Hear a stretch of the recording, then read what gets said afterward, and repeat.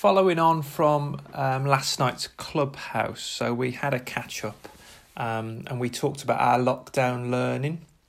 And I know I've used this vehicle of my podcast to, reflect on my own practice and what I do and how I do things. And, it's valuable to me to reflect on that. And I hope, if anybody's listening in, if it's valuable to you. But one of the things that cropped up and one of the, I talked about what I've done through lockdown, and especially over January, February, which helped me tremendously, was putting in daily habits. So my daily habits were very much around running. I've enjoyed the sort of solace of running and getting out, and and definitely seen some improvements in my not only mental health but also my physical health by running regularly. And one thing that keeps cropping up is my use of journaling. So beginning of last year, at some point, I decided to spend £7.99 on a journal. So one of these very special, very nice feeling journals. It feels good. It has a wraparound thing that I can keep it all together. A ridiculous amount of money to spend on it, but something that I use every single day. And it's become, and I don't know whether this sounds a bit of a cliche, but it's become the book of my life. So every day I'll plan what I'm going to do, I'll review what I'm going to do, I'll make notes, I'll put all of my thoughts down in there. And it's become a real daily habit of mine.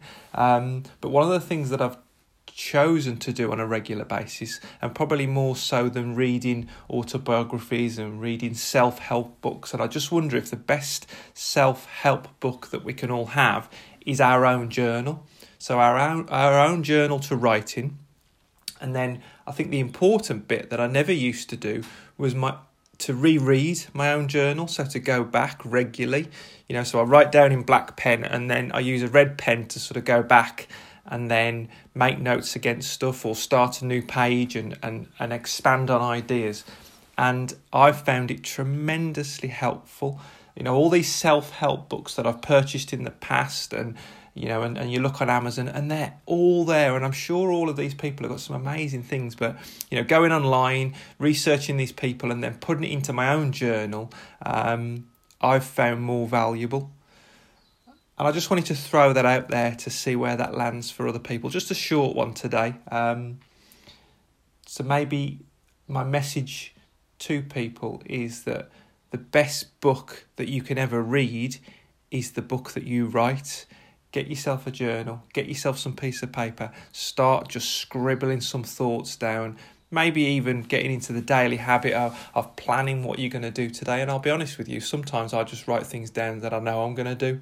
Run, I know I'm going to run today. And the power of that little tick in the box after I've done it gives me the sort of motivation to do the next job and the next job and the next job.